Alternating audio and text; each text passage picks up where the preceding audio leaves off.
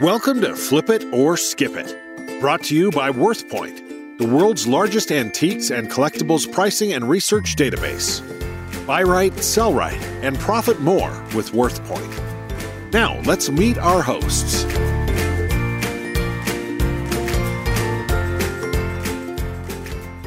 Hi, I'm Dana Crawford. And I'm Wayne Jordan. In today's episode, number 5 of Flip It or Skip It, we'll be talking about comic books. We will. Pickers are always on the lookout for comic books to flip, but not all comic books are good flips. Dana, what's been your experience with flipping comic books? What sort of results have you had? Where do you find them? How do you price them? And where do you sell them? Oh my goodness. Well, where do you start? I don't know. You want me to go over one at a time? How's that? Comic books are tricky, in my opinion. They're deceiving because some of them, it's like a lot of things in the industry where you think, oh, this one's going to sell really well. And then that one's going to be worthless. And then the one that you think, oh, nobody's going to want this, that's the one that's valuable. Do you ever run into that? Those are the ones I collect. My really good buys I flip. That's right. I collect my failures. That's what I collect. But comic books are tricky, in my opinion, and I'm not an expert by far. But I got involved with comic books as a eBay consignment seller. People would ship them to me and ask me to sell them, and then let the research begin. So I would start with a pile of comics and look them up one by one. And you have to research them one by one. You can't just put them in a box lot because there could be that one individual one that is worth the most. So you have to research them. And then if the majority of them are not high end, then you could box lot them by series or by publisher. Or if you have numerical order, that's even better if you can have them in the proper order that they were published. Right. But it's hard. When your consigners send you a stack of comic books, what are their expectations? Because I talk to people often who say, oh, I wish I had these comic books, or, oh, comic books are such a good investment and you can make a lot of money in comic books. And that seems to be the common perception, but that's not really the case when you get down to finding and flipping comic books. Some of them are good and some of them aren't. So what are the expectations of your consigners? Do they think that this is going to be a big buck transaction? What do you tell them when you're dealing with them? Right. So the last batch of comic books that I received, the person that sent them to me was expecting them to be high end because they were older. Right. So he was expecting them to be high end. However, his research, he was looking up books that were certified. And if they're certified, then they are more valuable sometimes because of their condition. But condition is everything. Right. And a lot of people don't realize how important the condition is because they'll say, oh, I saw this comic book on WorthPoint or on eBay that sold for, thousands. And so you should be able to get thousands for mine. Right. And then when I open it up, the pages are dark, dark yellow. So if you have bold white pages inside your comic books, that's going to change everything. And that's hard to do on older comic books. Correct. Speaking about yellow pages and that sort of thing, that remark lends itself to a conversation on comic book grading. Let me ask this. Does grading increase the value of the comic book? It just depends. Now, if it can get pricey to get your comic books graded, and the top grader that's well known is CGC, Certified Guarantee Company. Right. And it's a pretty easy process. You can ship it to them. Now, I had a gentleman years ago send me, well, actually, he was local. He brought them over. And when I looked at them, I said, Joe, you really got to send these off because one of them was a Spider-Man one that I knew if he got that graded, because it had pretty white pages. Right. And I said it would just bring up our value. So it would be, $100 versus $700. Right. So he did ship those off, and he was nervous, but he packaged them up. It was pretty easy process. And then you just, log into the website and get a printing label, a shipping label, and you ship them off. And then when they came back, he brought them all over to me, and then they were sealed and graded properly, and we did really well with them. However, there were some that, even if they were graded, the value just wasn't there. It wasn't worth shipping them off. So research is everything. Absolutely everything. Now, my current comic book collection that I've listed for someone, he does not want to spend any money on grading whatsoever. Right. And that's fine. And however, he had researched these comic books and ahead of time, and he put little Post-it notes on each one's, hundreds and hundreds of dollars of his estimated value. Right. And then when I looked them up, of course, he's reading graded estimated values. And so I had to make a phone call to him and explain that bent pages, bent corners, yellows, some stains on the back that looked like they were burnt. These things all just bring the price down. So I had to explain to him. So what I started doing, my little strategy for listing in a situation like this, again, I'm not an expert. Right. When you search on eBay, you can adjust your search not only to sold completed, but you can also adjust it to certified and uncertified. So when you're doing this research, it's really important to look at both. And if I adjust it to uncertified, now I'm going to adjust it to highest price first and see what the highest selling ungraded ones have closed at. Right. And then lowest price first, and then take a look at what the lowest ungraded have been selling at with yellowing pages. Right. And now I'm going to put, say, buy it now, $150 for the highest. Right. And then auto accept, auto decline, maybe $28 for the lowest. Now that's a big range, but in my opinion, it protects you, and it allows the expert to come in and let them see, because I'll put 12 photos and show as much as you can of close-ups of every corner of the front page and every edge, so that they can zoom in and they can say, you know what, I think it's in this price range. And I've been selling them good $70, $80 for that in between, because they would come in and make an offer. Right. And in my opinion, the shoppers in the comic book industry are very fair on eBay. They come in and make, they don't lowball you on ridiculously low prices. So I've had good luck with that strategy. Right. What I'll do in the condition box, I'll put average age wear, see photos. Right. See photos. Yes. And then unless something really stands out, like a cigarette burn, or if I notice, they call them dog ears, if the page is bent on the corners, if that's really noticeable. Otherwise, I protect myself with average age wear, see photos, and in my experience, that's been working.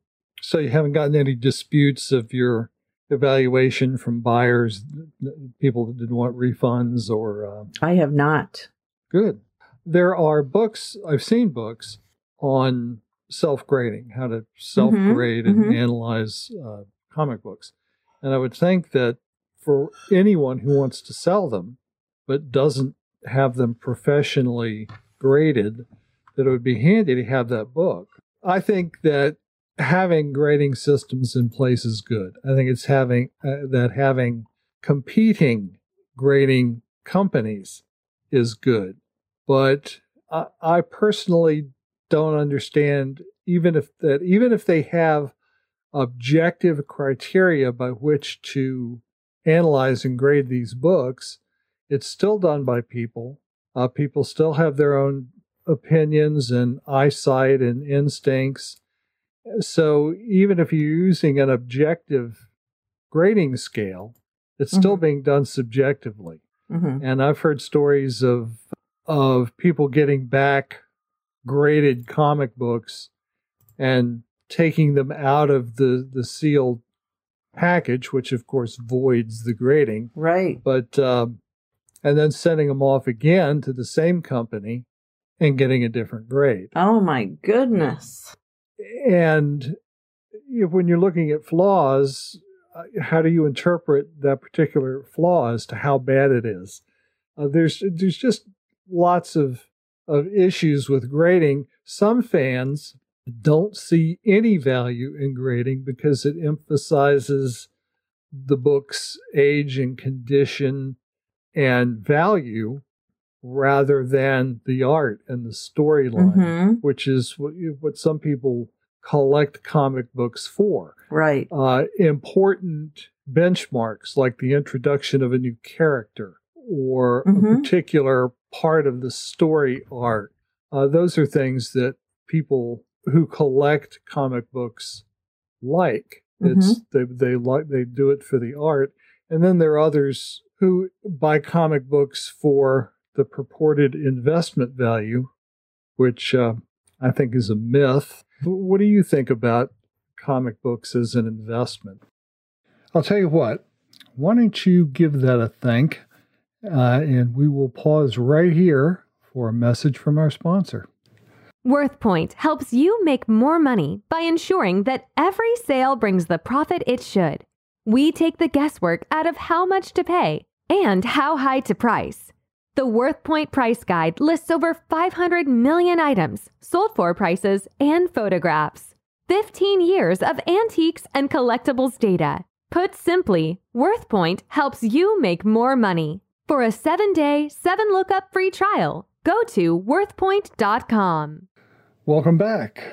We were discussing comic books as an investment, and Dana, you were about to give us your opinion on the subject. Well, I think that if you want to be an investor in comic books, go for it. However, personally, I only collect dust. But and you do it so well. I you know, have a I'm marvelous so good. collection of So dust. good. Free with all shipping. Right. So is it a phase? I don't know. Could it be? Right. Well, my personal belief is that all of these things exist in a bubble. And there's a time and a place for all of them. I'm old enough to have been in business back in the 80s. And the 80s are today seen as almost legendary because the antiques and collectibles business was centered in bricks and mortar stores in various towns. The dealers controlled the information and they controlled the inventory, and they're the ones who did the pricing. That's not the way that it is today. Today, things have changed enough with all of the online selling venues and transparency that's provided by eBay and WorthPoint and other online databases. The playing field is level. Buyers, if they have access to the right information and sufficient information, often no more than dealers. So, the buyers have more control over the transaction. But you think back to the 80s and back when Victorian furniture was popular, and they always sold well at auctions. Dealers' floor space was filled with them. Today, you can't give that stuff away. Think about other collectibles like Beanie Babies or Madame Alexander dolls, that kind of thing. There are little pockets where those things will still bring good prices, but for the most part, those prices have just crashed. Right. And I wonder about collectibles in general, because the big bucks in selling these things, like the Action Comics introduction of Superman that you mentioned, it went for $3 million. That kind of money is attained at auction. And people say, well, I had that one of those and I paid 12 cents for it back in 1960. And I still have it, and it's in great condition. And now I've got one just like that, and so mine is worth $3 million. Well, it's not. When you buy something like that at an auction, let's say you go into an auction, whether it's online or live, and you've got $10,000 that you want to play with and see if you can leverage that $10,000 into some bigger money. Well, right off the bat, with the buying load, by which I mean buyer's premium and sales tax and shipping, if shipping is involved, all those kind of things, is going to run 25 or 30%. So that means you're restricted to bidding by, you can only bid as high as $7,000 because you're going to spend $10,000 with all those other charges, but you'll only get net back something that's sold at auction for $7,000. And then how long do you have to hold it? The longer you hold collectibles and comic books and so on, the more fees you accrue, because you need to have them insured and you need to have them stored at a safe deposit box or in one of these places that runs investment funds, and we'll take care of it and insure it and keep it clean and dusted and all that sort of thing. But the longer you have it, the more the expenses are. Then when you sell it, the auction house that sells it's going to want a percentage as well. And then once you sell it, whatever profit you get is subject to capital gains tax. The long-term comparison between investing in collectibles like art and antiques, collectibles, comic books, that sort of thing, if you go back 50 years and average out the past 50 years, the stock market edges out art by just a little bit. When I say art, I'm meaning collectibles and antiques and that sort of thing. If you go back 25 years, still the stock market edges out art. In 10 years, the stock market does better. But it's only been in the past, say, 5 to 10 years where collectibles have outperformed the stock market. But on average, the stock market is a better investment than art and antiques and collectibles. And from my standpoint, if I'm going to invest my money and get roughly the same return, I'm going to invest it in companies that can provide jobs and infrastructure and taxes to the government, that sort of thing, rather than putting a comic book in a safety deposit box. There are lots of other issues, and it should be clear by now that I'm very opinionated about this. I enjoy comic books, so to this day, investing is not my thing, and not investing in collectibles anyway. That was great information, by the way. That was seriously great information. Oh, well, I'm glad you enjoyed it. Yes. I was just getting wound up. That was good. But bottom line is, if I'm out and about and I'm at a garage sale, for example, we have a lot of those in Florida year round. Right. And if I'm at a garage sale and someone has a stack of comic books, I won't spend the time to go through them all. My first reaction will be, how much do you want for all of them? Right. And then I'll deal with it when I get home. And then if they don't want too much, then I'll just buy the whole stack. But if they do want too much, then I'll spend some time, get out my phone app and go in the corner and start looking them up. And then also ask them how much for each individual one and see if they've done their research. Because if they say, well, some of them are worth more than others, and I'll say, oh, which ones do you have in mind? You know, what are the prices? And then you can kind of feel out the seller to see if they've done their homework. And then if they have, then I'm probably going to walk away. Unless, because they've already had, or I'll say, has anybody looked through these yet? I'm sure my husband does that when he's buying record albums. He'll say, has anybody gone through these yet? And then, of course, you know that they've been picked through, then the good stuff's gone. But if I see them in a like Goodwill, for example, sometimes Goodwill will have a comic book behind the glass. You know, like somebody's evaluated it and they think it's high end, so they'll have it behind the counter.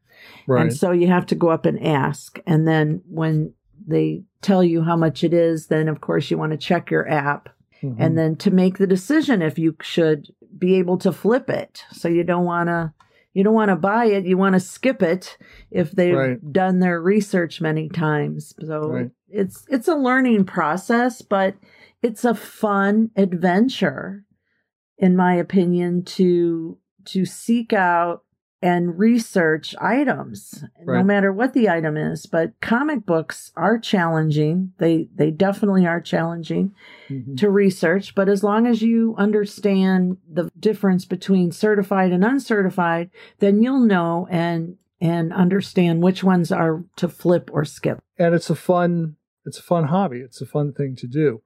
But I found that rather than buying collectibles and holding them and paying high acquisition costs at auction and getting hit with instant depreciation from buyer's premiums and then trying to resell them at auction and paying fees, I found that it suits my style much better to find something and flip it quickly, put it Yeah. on eBay or the next time I'm in an adjacent town to take this whatever I've got into an antique store and double my money within Sure. a week. That's the kind of thing that I like about Mhm. this. I mean, pickers and flippers and eBay sellers, pardon my English, but them's my people. We love it. That's right. And I just think that is a much better way to make money out of comics and Mhm. any kind of collectible is to flip it quickly. Don't hold it and wait for the market to go up, or you could find out you've got a closet full of Madame Alexander dolls or Yeah. Beanie Babies, Oh gosh. Get the money when you can get the money. And if you start with $1,000 of inventory, well, in a month to 3 months, somewhere in there, if you do it correctly, you can double that. Then you can spend $2,000. You'll never get that kind of return by holding on to it. That's right. But you can double, triple your money or better if you're flipping. So flipping is the way to go with these. And of course, like anything else, you need to know what you're doing. And there Sure. are lots of websites about Mhm. collecting comics. Mhm. And a lot of books have been written and buyer's guides and how to evaluate. And once you do as much as you can do, as you pointed out, if you've got something that really looks like it's got the potential to bring some big bucks, then you do need to get it graded. You need to get it certified, because the only way you're going to get big bucks is with some kind of certification. One other thing I wanted to point out is on WorthPoint, there's more to selling online than eBay. So, for example, at WorthPoint, they have all these data partners, and there are several in the database that take comic books on consignment. So Mhm. you can go in there and take a look around at the data partners, and, you could reach out and contact them, because you may benefit from having them sell them for you versus listing them yourself on eBay. So you might want to check Right. that. Absolutely, because the data partners are vetted. Yes. They're professionals with established reputations, and you don't have to worry about taking your collectibles, comic books, that sort of thing to, say, a local consignment shop that could be out of business in 6 months. Right. Or don't send them to me. Because, I'll be honest with you. They're, unless they're graded and they're high end, I personally don't like messing with them. Right. Personally. And Right. so I have no problem with recommending them to the data partners like Hakes Auctions, or, Right. there's several in the database over there at Right. WorthPoint that you could Right. reach out to. Good advice for those who want to sell their collectibles, flip their collectible comic books. Well, Dana, here we are at the end of episode 5. Yes. And hasn't this been an adventure? It has. So flip it good. That's right. Flip it for real. Okay. Well, it's thanks for joining us, and we hope that you can join us again next week. I'm having a lot of fun doing this, and I hope you're getting something good out of it. Dana, until Yes. next week, Absolutely. take care. Flip it good. That's right. You've been listening to Flip It or Skip It, brought to you by WorthPoint.com, the world's largest antiques and collectibles pricing and research database.